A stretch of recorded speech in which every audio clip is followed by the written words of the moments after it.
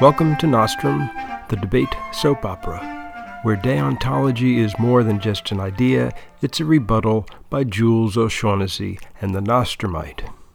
Before we get going, we do like to remind you that just as Jules and the Nostrumite began writing these episodes at the beginning, you should begin listening at the beginning. All of our previous episodes are available at www.jimmenick.com.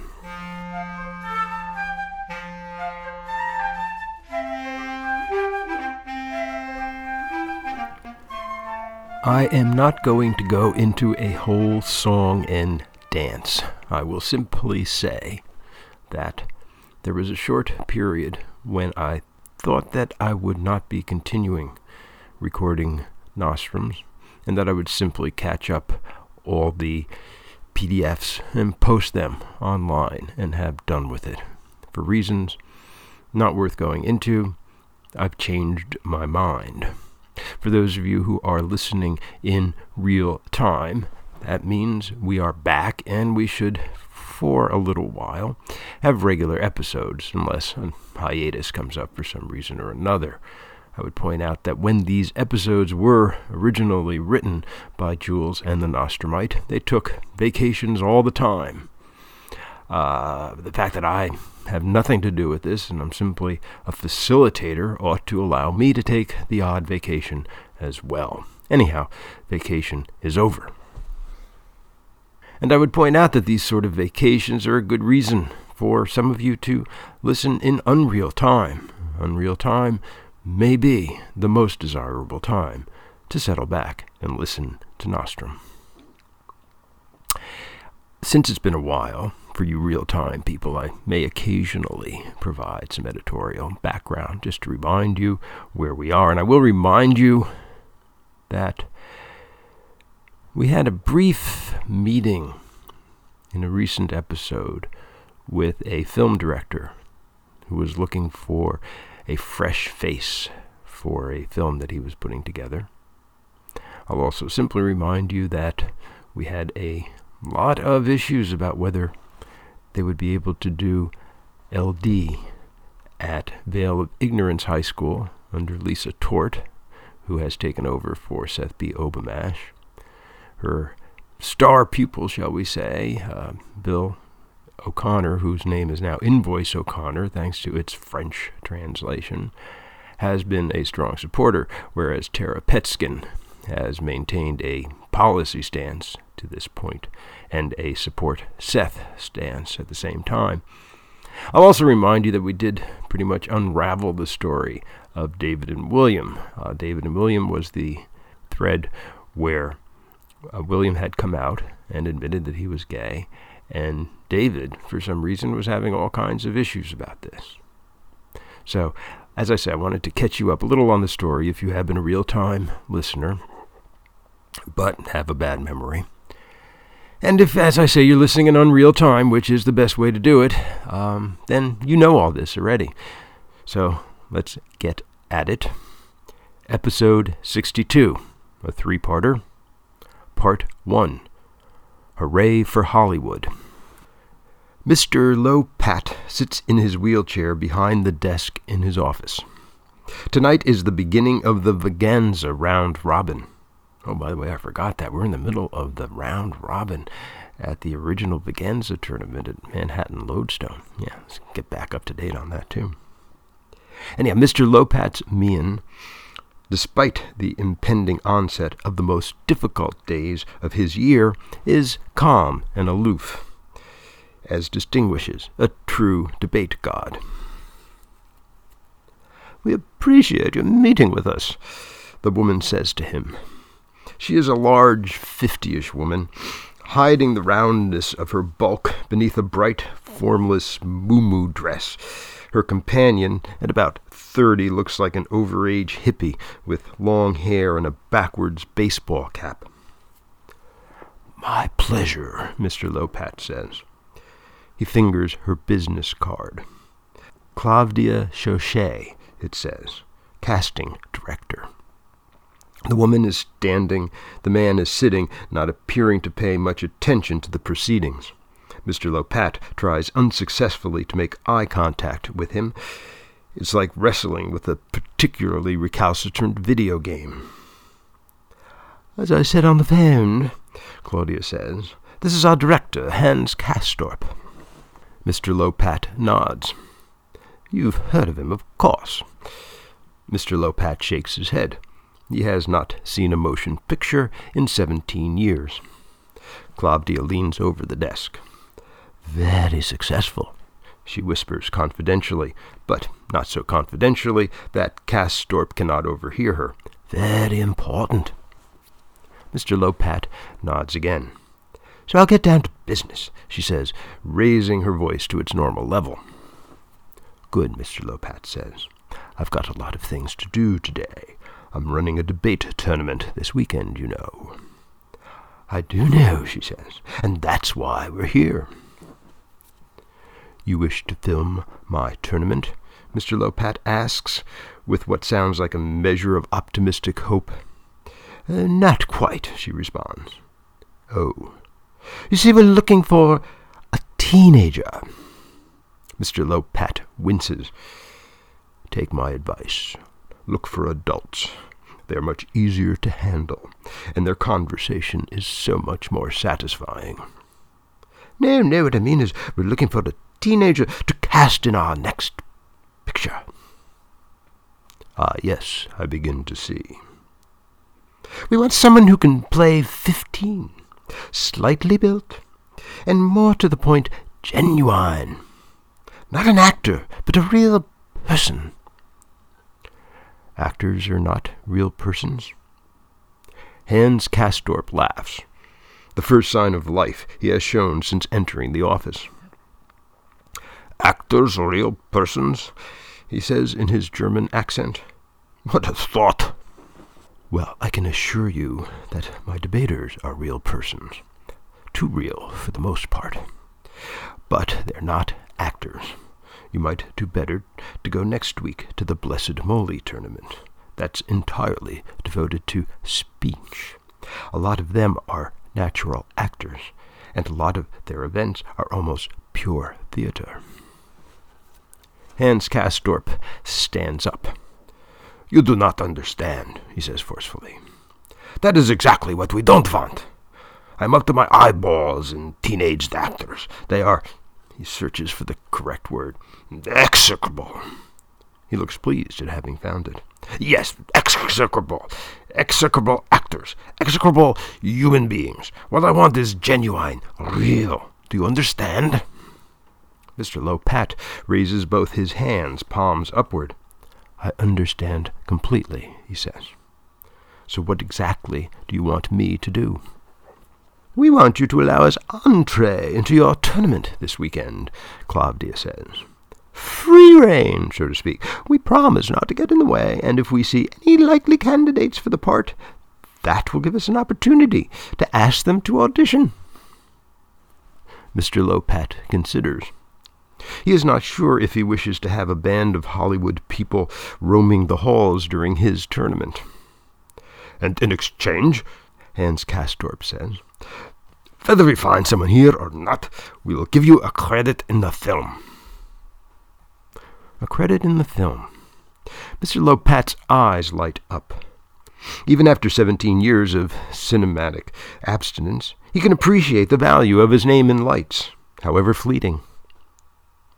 "We start at 2:00 on Friday," he says. "But I don't recommend that you come till around 5 or so. Or all day Saturday. Yes, Saturday would definitely be your best bet." "Saturday it is," Claudia says, extending her hand. Mr. Lopat takes it in his. Saturday. The war between debates. They are one angry-looking group. Policy debaters. Lisa Tort holds her ground.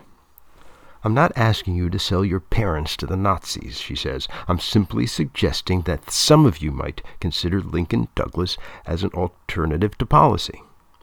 "That's not debate," one of them says.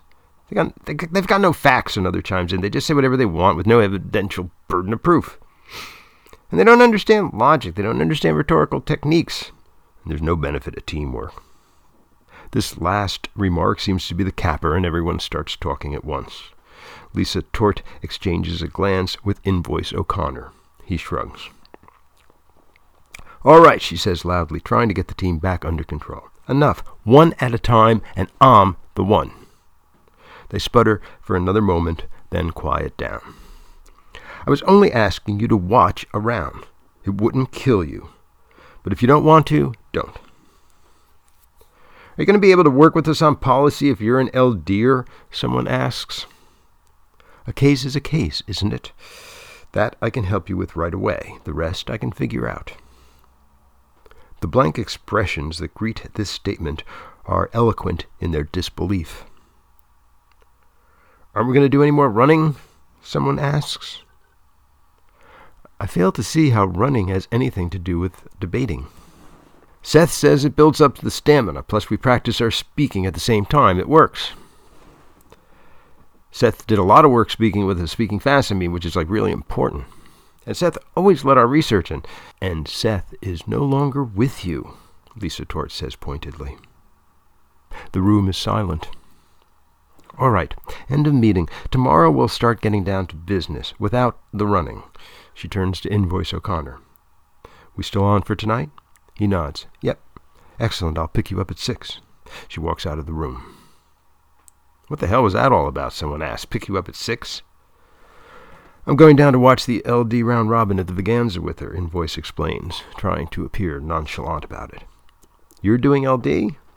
I'm just going to check it out. It's not like I have a policy partner anymore or anything.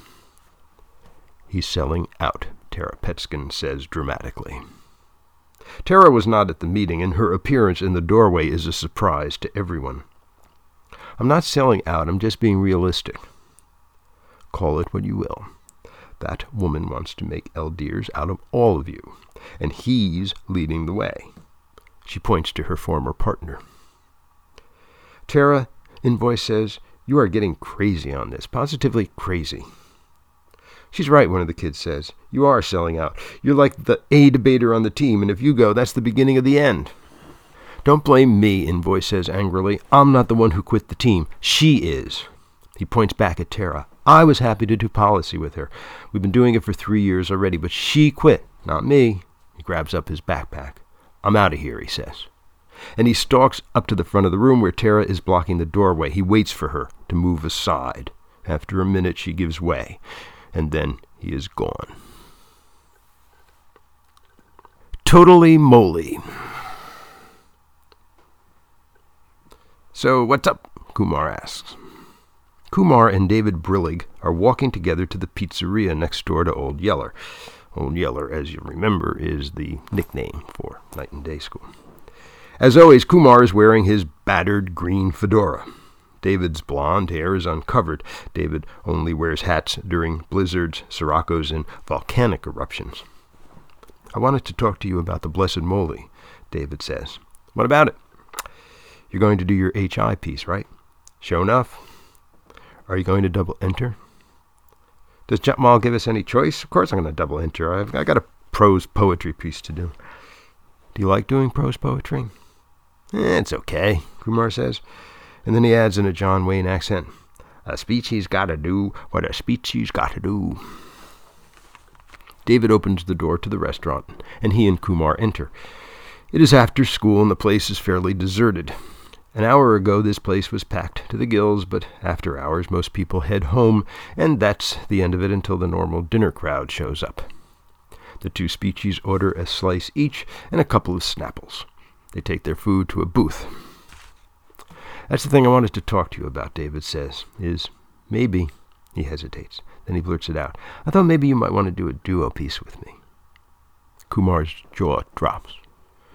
You want to do a duo with me?